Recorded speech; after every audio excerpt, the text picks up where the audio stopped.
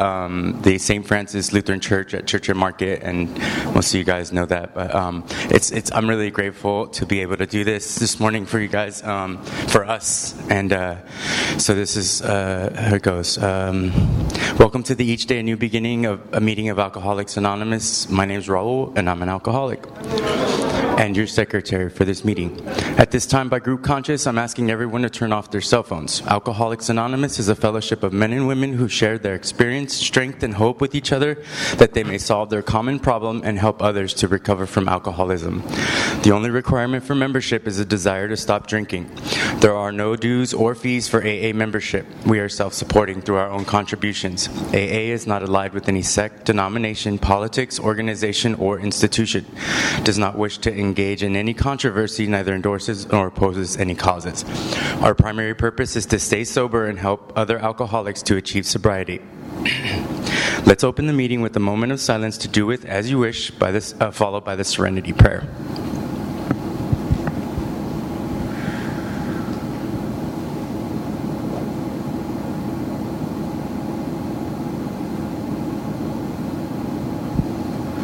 God, grant me the serenity to accept the things I cannot change, the courage to change the things I can, and the wisdom to know the difference. I've asked a friend to read How It Works from Chapter 5 of the AA Big Book. My name is Karen. I'm an alcoholic. How It Works. Rarely have we seen a person fail who has thoroughly followed our path. Those who do not recover are people who cannot or will not completely give themselves to this simple program, usually men and women who are constitutionally incapable of being honest with themselves. There are such unfortunates. They are not at fault. They seem to have been born that way. They are naturally incapable of grasping and developing a manner of living which demands rigorous honesty. Their chances are less than average. There are those, too, who suffer from grave emotional and mental disorders, but many of them do recover if they have the capacity to be honest. Our stories disclose in a general way what we used to be like, what happened, and what we are like now. If you have decided you want what we have and are willing to go to any length to get it, then you are ready to take certain steps. At some of these we balked. We thought we could find an easier, softer way, but we could not. With all the earnestness at our command, we beg of you to be fearless and thorough from the very start. Some of us have tried to hold on to our old ideas, and the result was nil until we let go absolutely. Remember that we deal with alcohol, cunning, baffling, powerful. Without help, it is too much for us. But there is one who has all power. That one is God. May you find him now. Half measures availed us nothing. We stood at the turning point. We asked his protection and care with complete abandon. Here are the steps we took, which are suggested as a program of recovery. 1, we admitted we were powerless over alcohol, that our lives had become unmanageable. 2, came to believe that a power greater than ourselves could restore us to sanity. 3, made a decision to turn our will and our lives over to the care of God as we understood him. 4, made a searching and fearless moral inventory of ourselves. 5, admitted to God, to ourselves, and to another human being the exact nature of our wrongs. 6, were entirely ready to have God remove all these defects of character. 7, humbly asked him to remove our shortcomings.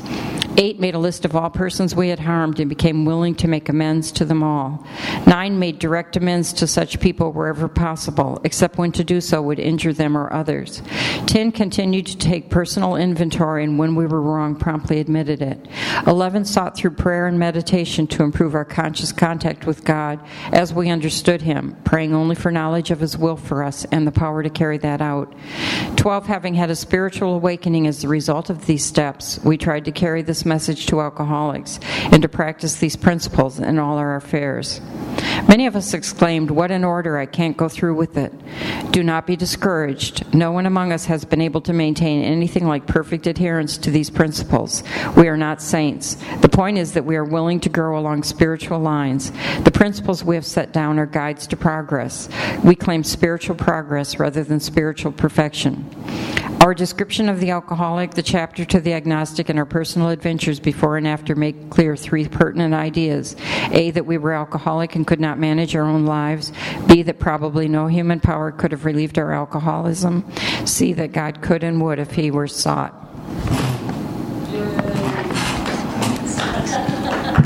Thank you, Karen. Let's recite the third step prayer. God, I offer myself to Thee to build with me and to do with me as Thou wilt. Relieve me of the bondage of self, that I may better do Thy will. Take away my difficulties, that victory over them may bear witness to those I would help of Thy power, Thy love, and Thy way of life. May I do Thy will always. It's the custom of this group that we go around and introduce ourselves. Please feel free to introduce yourself as a newcomer or a visitor if you wish. A newcomer is usually defined as anyone in their first 30 days of sobriety or someone just out of a recovery program. My name's Raul, and I'm an alcoholic. We'll start. Hi, Raul. Hey, Chris. I'm Nora, alcoholic. Hi, Nora. I'm Adam, I'm an alcoholic. Hi, Adam. Julie, alcoholic. Hi, Julie. Karen, alcoholic. Hi, Karen. Good morning, I'm Ron, I'm an alcoholic. Hi, Ron. I'm Tommy, and I'm an alcoholic. Hi, Tommy. I'm Christina. I'm alcoholic. Hi, Christina. Kim, alcoholic. Hi, Kim. This thing on James, alcoholic. Hi, James. I'm Pamela, alcoholic. Hi, Pamela. Hi, I'm Bill. I'm an alcoholic. Hi, Bill. Jose, alcoholic. Hi, Jose. Spencer, alcoholic, plus. Spencer, hi. My name is Jess, and I'm an alcoholic. Hi, Jess. My name is Josh. I'm an alcoholic. Hey, Josh. Good morning, Keith, addict alcoholic. Keith. Hi, Keith. Susie, alcoholic. Hi, Susie. Harry, alcoholic. Hi, Dee. Good morning, I'm Chuck, alcoholic. Hey, Chuck. Mary, alcoholic. Hi, Mary. I'm Joanne, alcoholic. Hi, Joanne. I'm Joe. I'm an alcoholic. Hi, Joe. I'm Silvio. Hi, Silvio. Already got? Awesome. The purpose of the 7 a.m. meeting is to give AA members an opportunity to start their day with a rededication to sobriety and to a spiritual way of life, and to help the alcoholic who still suffers. This is not a meeting devoted so much toward reliving the past as This is not a meeting devoted so much toward reliving the past as toward developing the appropriate attitudes for living this particular day successfully. I swear I've heard that 100 times myself. Please keep your participation relatively brief, 3 to 4 minutes, so that as many members as possible may have the opportunity to speak. The things you will hear here are spoken in confidence and should be treated as confidential. Keep them within the walls of this room and the confines of your mind. Carry no gossip, and always remember to place principles before personalities. In keeping with the spirit of the first tradition of AA, which states, our common welfare should come first, personal recovery depends on AA unity.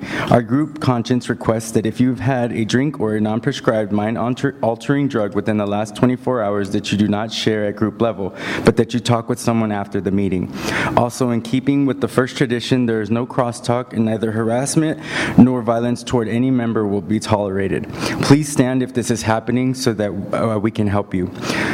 Disruptions will be addressed through our group conscience.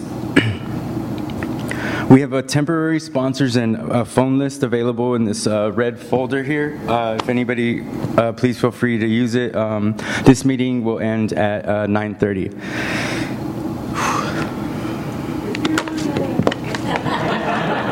Love that. All right. So, are we doing the 7th tradition right now or after? Okay, so it says, right? Yeah, I'm supposed to read this, I think. I already read that, yeah. Okay, and then you say. Oh, yay, okay. Thank you. I couldn't do it alone. Like I said, I'm super honored and grateful to see you all this morning and to be here, to be of service. When I walked in, he told me that Pamela was speaking, and I got so excited. I really like Pamela a lot. I don't really know her that well, and I've never heard her story, but thank you for being of service to Living Sober and everything you've done. So here's Pamela. Thank you. Malcolm Dead. Thank you. Good morning, I'm Pamela, and I'm an alcoholic. And I'm not quite awake yet, so you're just going to have to give me a little bit of a pass. Thank you so much, Raul. So my sobriety date is October 23rd, 2017. And I'm coming up on 2 years. And in the last 22 months, my life has shifted about 180 degrees. I came into the rooms broken. It would not appear from the outside that maybe I was broken, but on the inside, I knew I was broken. I knew that my life was going down this dark hole that very much resembled a dark hole that I'd gone down when I was a teenager, a young adult, that I'd managed to climb out of for periods of time while I don't know, either got a degree or pursued some athletic interest, or for periods of time just got a little bit better by mainly focusing on some goal. But in reality, every time that goal was achieved, what happened was that I went back to feeling that not good enough feeling that I don't belong feeling that disconnected from life, disconnected from my soul even. I used to have dreams that my soul was dark and just being carried away from me. And I'd wake up and realize that it was a very big sign about how I felt about my life. And like I said, it wouldn't appear that from the outside. I had a kid. I was doing okay in my career. But on the inside, I was just vacant. So just let me backtrack a little bit and tell you a little bit about my story. I grew up overseas in Japan and then Alaska. And I can tell you Japanese nursery rhymes if you'd like. Mushi mushi ando ne. Okay, never mind. But, and that was all very fun and exciting. And I loved I loved being in a place that didn't have rules. And Alaska was very much like that. You know, I was on a boys basketball team. I was on a boys baseball team. They didn't have girls, so I just signed up for YMCA boys, and you know, it was fun. It was hard when I moved to Texas at 16 and was put on a girls basketball team, and oh my God, they don't allow fouls like boys do. But nonetheless. I kind of knew that something was wrong when I was a kid, and I remember like being in Alaska and sitting next to my best friend and looking at his knee and then looking at my knee, and we were on the side of a house, and he was wearing shorts, I was wearing shorts, and I was like, my knee should look like yours. Like his was square and mine was round. I'm like, something's fucked up here. Like my knee should look like yours. And I remember feeling that sense of, I'm not even in the right body. Like this is so fucked up. And then feeling like, my parents can't know that I like girls, much less that I don't even feel like I'm in the right body. Turns out, not only was I right, but when I was 16 and they found out that I was gay and sent me away, and there was a lot of religious mumbo-jumbo and speaking in tongues, and my God, you could fool those people. You can act like you're speaking in tongues and they won't even know. A lot of like electric stuff going through heads and conversion, and if you don't die, you come out of that and you know that your parents didn't quite like the fact that you were gay. And the things that does to a human being, I don't even know that I fully comprehend. When I tell this story, I tell it as if it's from somebody else. It's that kind of a thing. But I will tell you this, that this program has allowed me to feel that pain, because I think part of the distance, part of the thing that I was so disconnected from was me. Like I couldn't even feel me because I couldn't imagine that was my life. So when I first got sober, I went into a little bit of a depression. I I was sad a lot. And I needed to do that. I needed to see a therapist. I needed to understand that that life is still okay and that I am still okay and that there is a higher power, however you describe that or however I describe that, that made life okay and made me okay. So I went through a lot of the pain, and I felt a lot of the pain, and I started to be able to sense that I had feelings. It may sound silly, but like even today, if I get mad, I don't know for 3 days. Like, it's like, what? I was talking to a coach yesterday, and we were talking about a situation, and she said, how did that make you feel? I'm like, what? Feel? Like, I really didn't know. And I had to go back. I'm like, I guess that made me upset. But like just that knowledge of feeling like you have feelings is kind of a new one for me. My son, he just got married last weekend, and I went to the wedding, and I walked him down the aisle, or he walked me. I don't know who walks who, and then he sat me down, and then she walks in, and he looks at her in the dress for the first time, and he just lights up, and I was just like, wow, this is like magic. But that's only possible because of this program. My son and I, for the last 2 years, have become so incredibly close. And he actually said, he used to have this joke about me that he wasn't born, that he was wheeled out of me. I happened to be in tech, so a little bit left-brained already, but he would argue that I was robotic. I had spreadsheets for what we would do on weekends and stuff. Like, that's okay. Nothing wrong with that. But I would say that I've been able to become more emotional with him, more in touch with talking about feelings and how he feels. And that kind of relationship and bond with him means the world to me. I wasn't able to do that with my parents. But I have been able to tell them that I'm not available. And that's enough. So what it's like now, I'm involved in living sober, and quite honestly, it has kept me sober. Yep. My home group is the 7 a.m. meeting that is at the Lady of Safeway. And I try to go there. Well, in my first 90 days, I went 90 and 90, sometimes more than that. In my first year, I got laid off from a job that I was brought out here from New York City. I thought I was some bigwig, like, oh yeah, I'm this and this and this, and then they laid me off. I'm like, aren't I important? Like, how can you do this? So there's a little bit of an ego adjustment with that, which was really nice in sobriety, because it's like, when you come into these rooms, everybody's equal.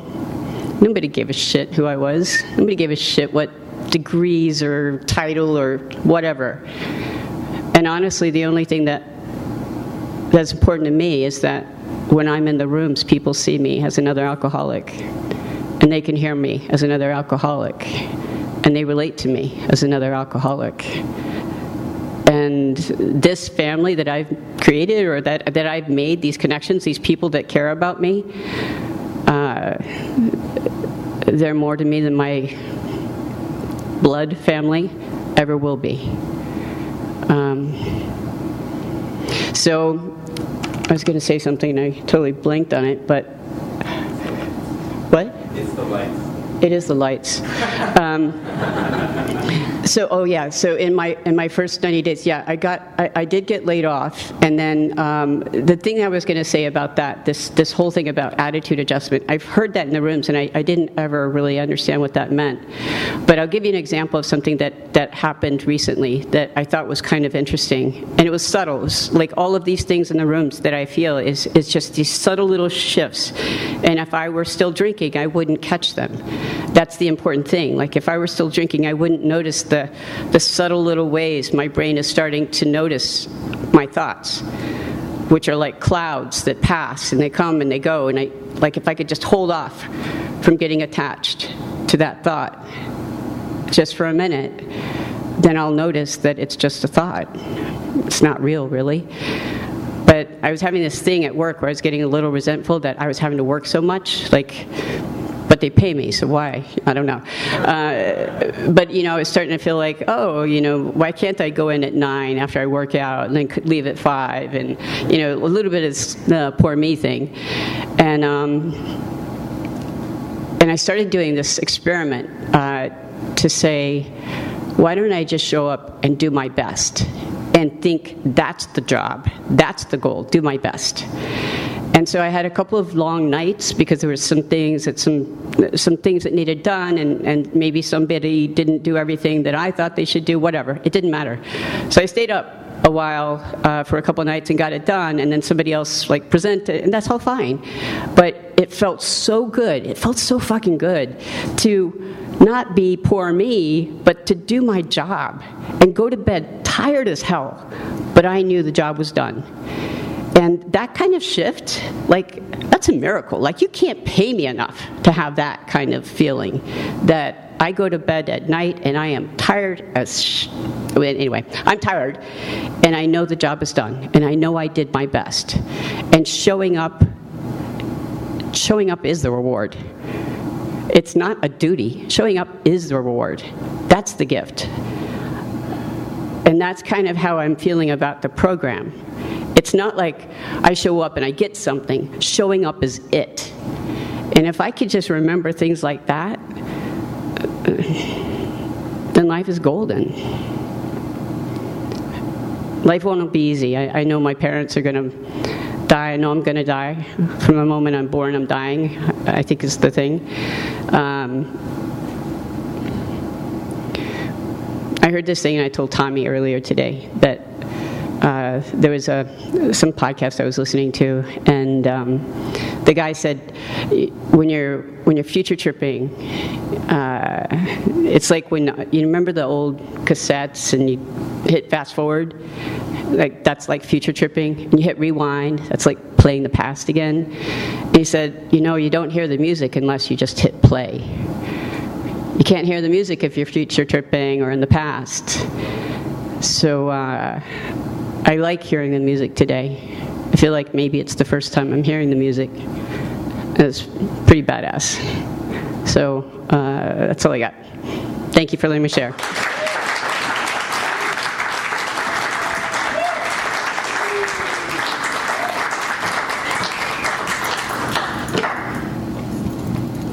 Oh, do I need this? AA amazing. So good. So now you go to 4. Wait.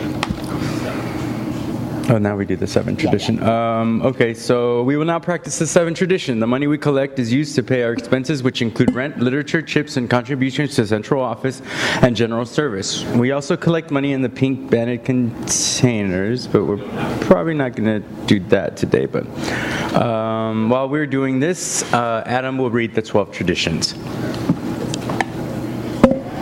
Hi, Adam Alcoholic. These are the 12 traditions. Our common welfare should come first. Personal recovery depends upon AA unity. 2, for our group purpose there is but one ultimate authority, a loving God as he may express himself in our group conscience. Our leaders are but trusted servants, they do not govern. 3, the only requirement for AA membership is a desire to stop drinking. 4, each group should be autonomous except in matters affecting other groups or AA as a whole. 5, each group has but one primary purpose, to carry its message to the alcoholic who still suffers. 6, an AA group ought never endorse, finance, or lend the AA name to any related facility or outside enterprise, lest problems of money, property, and prestige divert us from our primary purpose. 7, every AA group ought to be fully self-supporting, declining outside contributions. 8, Alcoholics Anonymous should remain forever non-professional, but our service centers may employ special workers.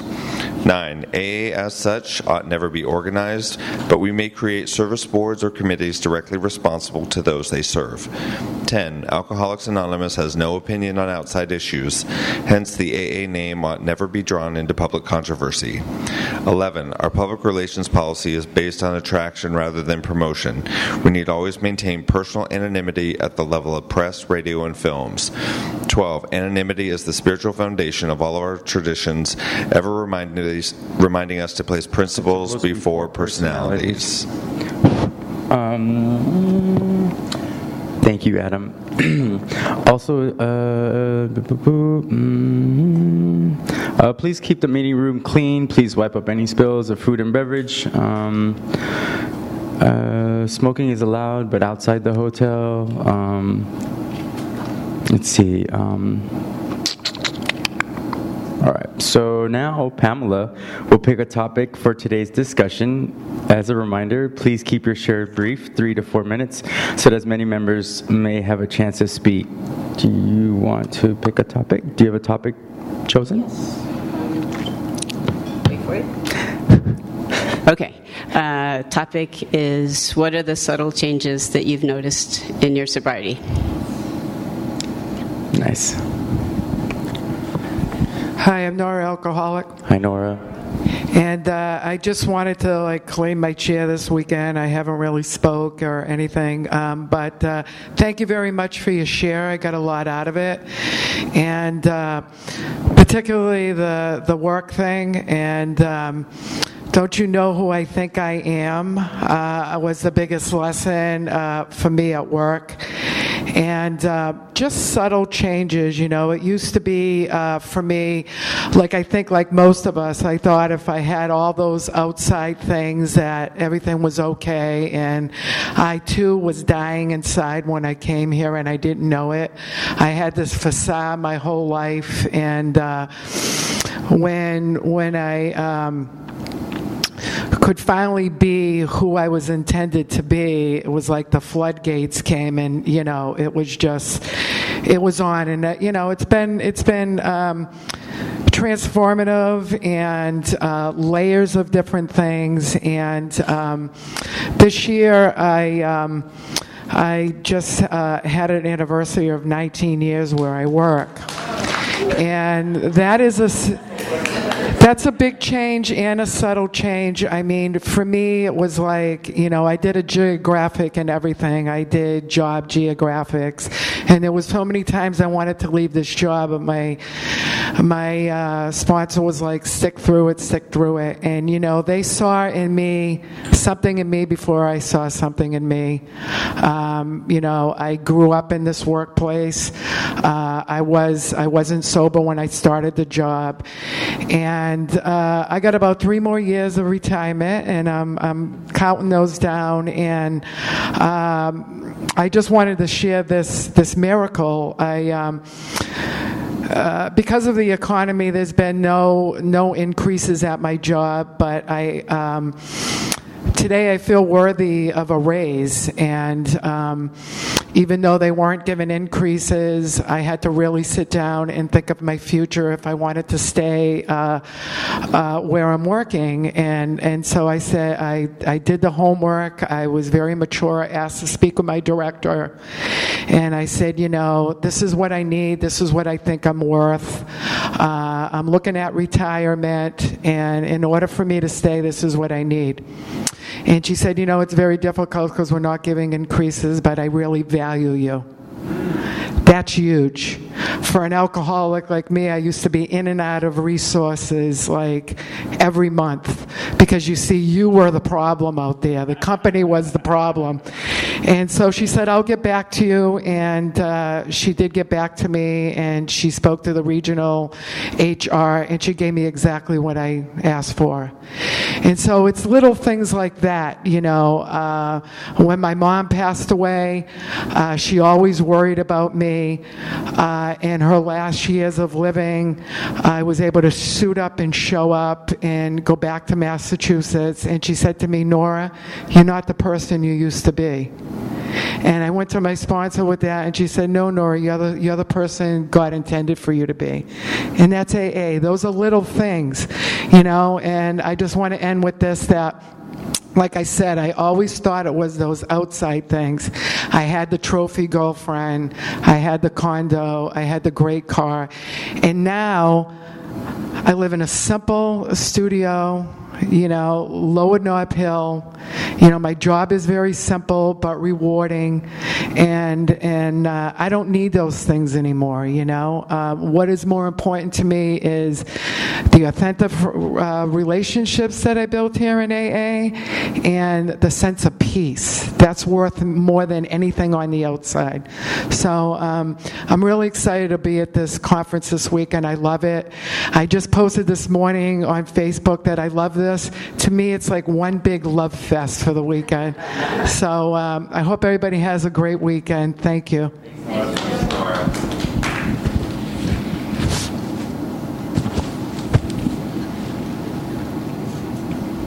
Hi, I'm Chuck, and I'm an alcoholic. And I'm really excited to have a microphone right now. No, we don't have to stand up. Pamela, thank you. It's always so nice to hear your share, and I got a lot out of it. I grew up as a gay kid in the South, and I didn't go through like the conversion therapy that you referred to, but I think I imposed a lot of harm to myself by creating all these stories in my head about how people weren't going to accept me the way I was, and really excluded myself. When I was young, I was really outgoing, and when I kind of realized that I was gay, I kind of went inward. So in reference to your topic of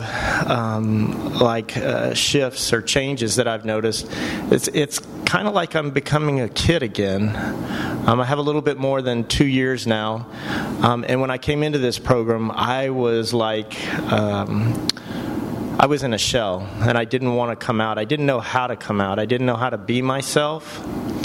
And lately I feel like I'm that kid again that was so outgoing and doing plays all the time and being creative, and it's really nice. It's nice to kind of feel comfortable in my own skin. So it's a slow changing process, but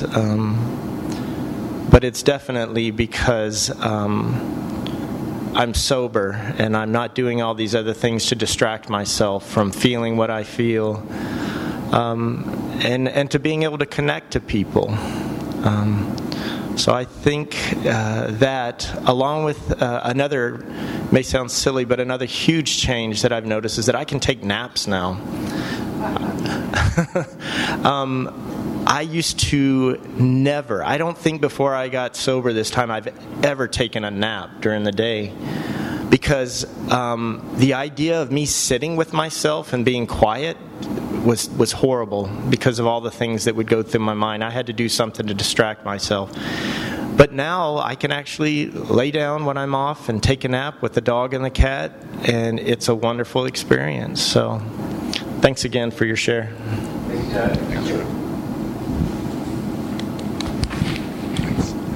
Hi, my name is Jess, and I'm an alcoholic.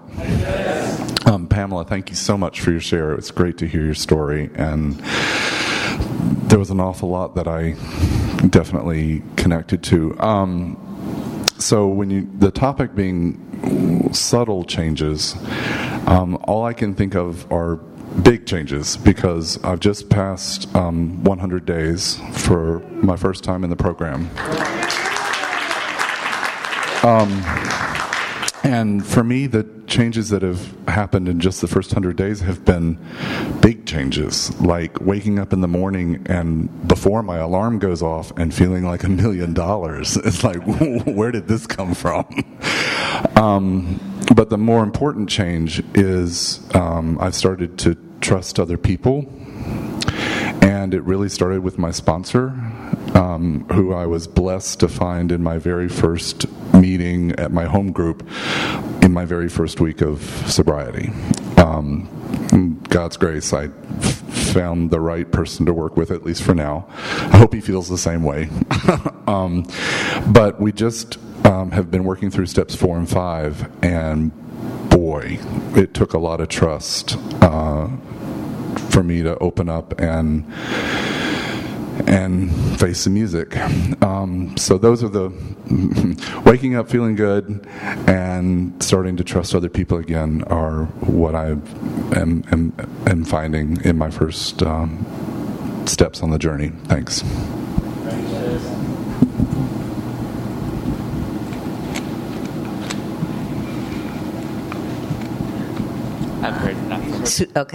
Susie Alcoholic. Wow, wonderful to hear you. Thank you. So grateful. And I just so related to that keeping the illusions up for me on the outside that everything was fine. I would get to a point where I couldn't function. I was always a C- functioning person, just trying to get by. I was never like an overachiever. I was last picked in the baseball team, whatever. Who got stuck with the bat would be stuck, whatever. And but what was it?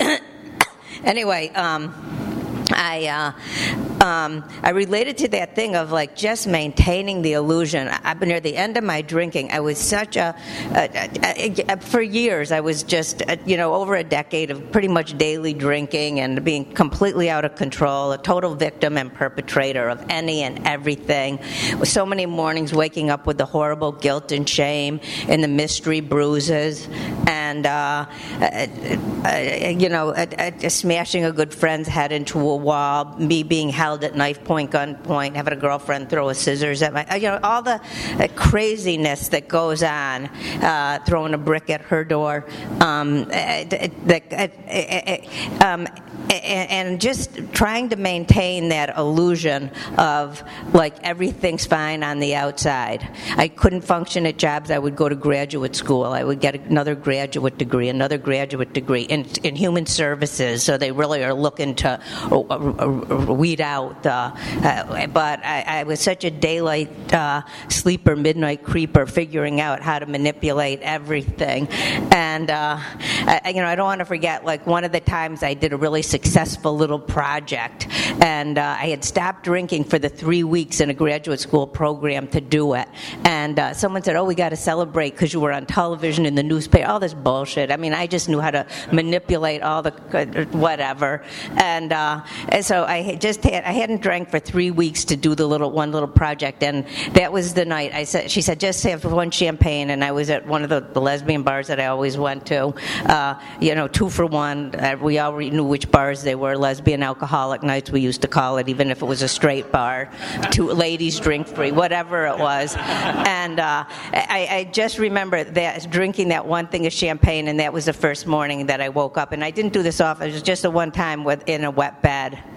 And I don't want to forget all that stuff with waking with the mystery bruises and not, and like, I am so grateful. It was so good to hear you. And I just figured out how to, by hook or by crook, get through and maintain that illusion that things were okay on the outside.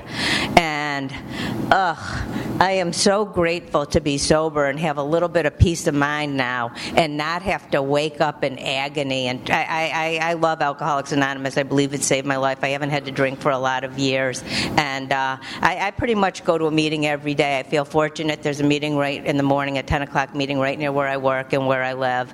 And hopefully I can be of help to other people instead of like harming them to the best of my ability. Thank you so much. It was so wonderful to hear you. You helped me so much, and thanks. Sorry. Pick one, Pamela.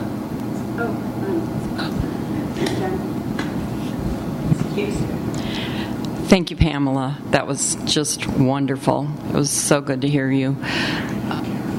I'm Karen, and I'm an alcoholic. I thought everybody knew. No. I'm not sure if I can say that much about the subtle changes, because mostly what I've noticed is the huge changes. But what I wanted to respond to is this thought that I am okay. The person I am is okay. I came to Our Lady of the Safeway. I was 59 years old, and I remember people saying to me, "Is this your first time?" And I said, I was sober in 1982 when I was pregnant. And it was my first time trying to get sober, and I'm so grateful that things worked out for me the way they did. My sister was living with me at the time, and in the end of my drinking, I wasn't able to drink normally because I was pretending I wasn't drinking. And my sister, who had not had a drink in 30 years, was living with me. And what she said to me, when I walked into Our Lady of the Safeway, I had visited AA. You know, I thought I would like women's meetings, and I went to those and went to meetings downtown just to get my family off my back. But when I walked into Our Lady of the Safeway, I felt comfortable in there. I felt like I had come back to the stud, 40 years later, and everybody was younger and sober, and it was so amazing. But I remember my sister saying to me after I'd been going to AA and I'd been at Kaiser and I was sober for about 2 months, and she said, "Karen, you are so different. It almost makes me want to go to AA."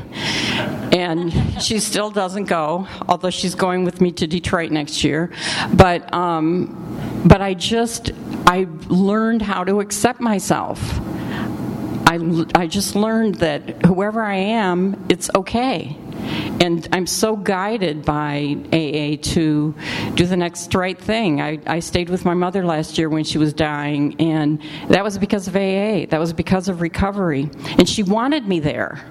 And we had a long, almost, 70-year relationship that had been very complicated. But at the end, I was in acceptance because I could accept myself because of this. And anyway, it was so great to hear you speak so eloquently and say so many important things. And you're such a quick study, as I said earlier. I remember right away you just seemed to understand so many things about AA, and I'm just limping along. So thanks a lot. Right in the first row. Curtis. Hi, I'm Curtis, and I'm alcoholic addict. And I want to say that because I feel like sometimes people are afraid to come out of the closet at an AA meeting, like they're going to be judged or turned away. And so I just want to I just want to put that out there. So I was thank you, Pamela, for your share. That was so awesome, and I got so much out of that. What a powerful testimony you have. It centered me quite a bit, and I really appreciate it. And I love the topic you selected, the subtle changes. And the first thing that came to mind was like a subtle change, but it seemed huge at the time. I don't know how long I'd been sober, but I think it was right around 2 months, and I was walking down the street and on an afternoon, like any other afternoon, and I just remember like sitting there, and I think I even said it out loud. I was like, "Has the sky always been this freaking blue? Like, I don't remember the sky being this blue. Is it really this blue? Like, was it always this color?" But it was just like this awakening and this awareness, and I went home that night, and I was like, I had to write all about that. I'm like, a blue sky? They actually have blue skies, and. And it was just, but it felt so huge at the time. And then I think I'd been clean and sober about 6 months, and had been talking to my mom on the phone. And she stopped like in the middle of the conversation, and I hadn't discussed anything about getting sober with my mom. She wasn't even really fully aware of, in my mind, I thought she was not aware, but she was, obviously, but because she lives thousands of miles away. But I hadn't discussed with her that I had gotten clean and sober, but she stopped in the middle of this conversation, and she stopped me, and she said, "I just want to say something. I don't know what you're doing out there, but keep doing it because I feel like I have my son back." And how she could tell from thousands of miles away, I don't know. I guess moms know, but it gave me a different perspective, and even there's a desk clerk at my building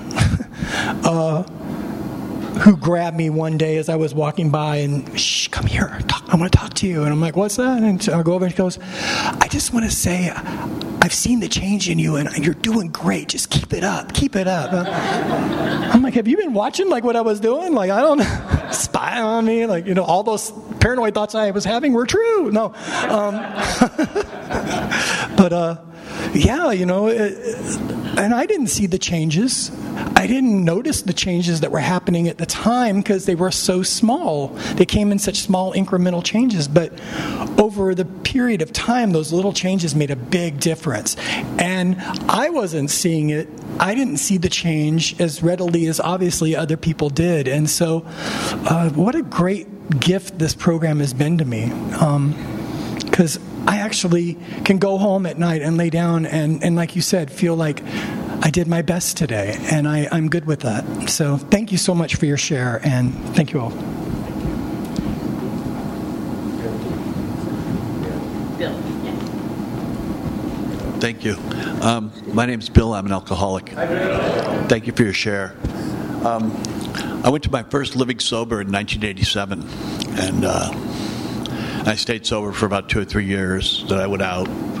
And I came back in 1993, and I stayed sober for 2 or 3 years, and I went back out. And then currently my sobriety date is 2002, so hopefully that'll stick for a while. But my sponsor told me that I was one of the great diggers in the history of AA, and every time I hit rock bottom, I'd yell up, somebody hand me a jackhammer, I want to go deeper. And so for me, change has happened very slowly over time, very gradually. People have pointed it out to me, but I haven't necessarily been able to see it myself. But two of the things I've always liked today, my sponsor made me, he was my sponsor for 15 and a half years, he died a year ago May, he made me read more about alcoholism and read about the jaywalker. Because I was the jaywalker. I kept getting hit by buses and then trains and breaking my arms and my legs and ending up in traction and this, that, and the other thing. And the other thing I really related to was the spiritual experience in Appendix 2, when it talks about my education being of the educational variety, happening slowly over time. And that's what's happened to me, kind of like as the 12th step says, having had a spiritual experience as the result of these steps. So for me, it's taken a very, very long time to develop a sense of a spiritual experience.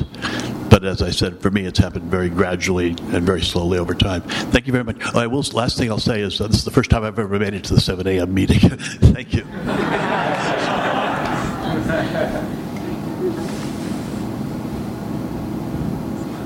Hi, I'm Suzanne, alcoholic. This year's been kind of tough, but I did notice a couple subtle changes where I'm 55 years old. I just turned 32 years sober in August, and I was penniless and homeless. And I'm like, how the hell did that happen? And I was working 2 full-time jobs and couldn't pay my rent. And I still was like, okay, God, listen, not sure what you're doing. I'm assuming something really bitchin's about to happen, and I'm really going to try not to have a resentment against you. Just hang on a minute. The one thing that was subtle, was different, was I knew I totally wasn't alone. I had no idea what was about to happen next, because I'm like, oh my God, I'm going to be an old lady under a bridge. Great, thanks. But I had friends who took me in. And then what happened was I was able to notice that my ex wasn't doing well. And then I realized how bad the cancer was back. And then I realized, like, a moment of just absolute clarity. I know exactly where I'm supposed to live. I'm supposed to move in with my ex. And I'm like, you've got to be kidding. You just have to be kidding. This can't be right. And I'm like, no, it's exactly right. And I told my ex, I'm moving in to help you. And her cancer was back. So we're both helping each other, right? Perfection, universal perfection. I have zero resentment. I'm totally happy. She's totally happy. She has like a guest room. Like, we don't even hear each other half the time. But neither one of us are alone, and I get to help her with her cancer. And the perfection of that, the subtlety is that I have zero resentment, and I could immediately recognize that was the perfect choice. as soon as I saw her and saw what was going on in her home and what was going on with her, I was like, you haven't been telling me this. And I knew exactly what was supposed to happen. So the subtle changes, I'm listening, and I'm never alone, and I always thought I was alone. And it's taken a lot of years of sobriety to get that I'm never, ever alone. And there is this perfection working in my life, even when it just doesn't seem possible. And so that's my little piece today, is there's this... I hear a lot of people talk about, I'm waiting for God to tell me something. I'm like, I've never believed that. I've always believed that my HP is like right there, right that second, always answering immediately. I'm just the one that doesn't listen. Anyways, thanks. Thanks, Suzanne. That's all the time we have this morning. If you didn't get a chance to speak, please talk to someone after the meeting, or you may call someone on our phone and temporary sponsors list in the red folder. At this time, would any members who are willing to serve as sponsors please raise your hands? We now invite those looking for sponsors to raise their hands. Get them. I would like to re-welcome the newcomers. We did not have any today, but if you didn't identify, we welcome you, and you're the most important person here. If you would like a newcomers packet or like to talk to any one of us, please come up after the meeting. Are there any AA birthdays? Yes. 7 months. Jose. That was 60 days? 7 months, okay. Yeah. Anybody else? Come on. This month? Yes, in the back. Lily, 18 years. Wow, that's amazing. Yes, Suzanne. Nice. That's what I'm talking about. See? Nora. It was the end of July, but I had 14 years. That's what I'm talking about. Showing us how it's done. Was there another one? No? Yes, right here, young lady. Christine.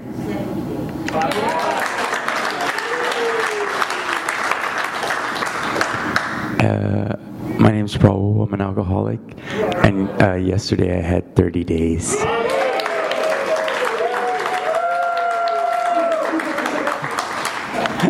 All right, let's see. Amazing.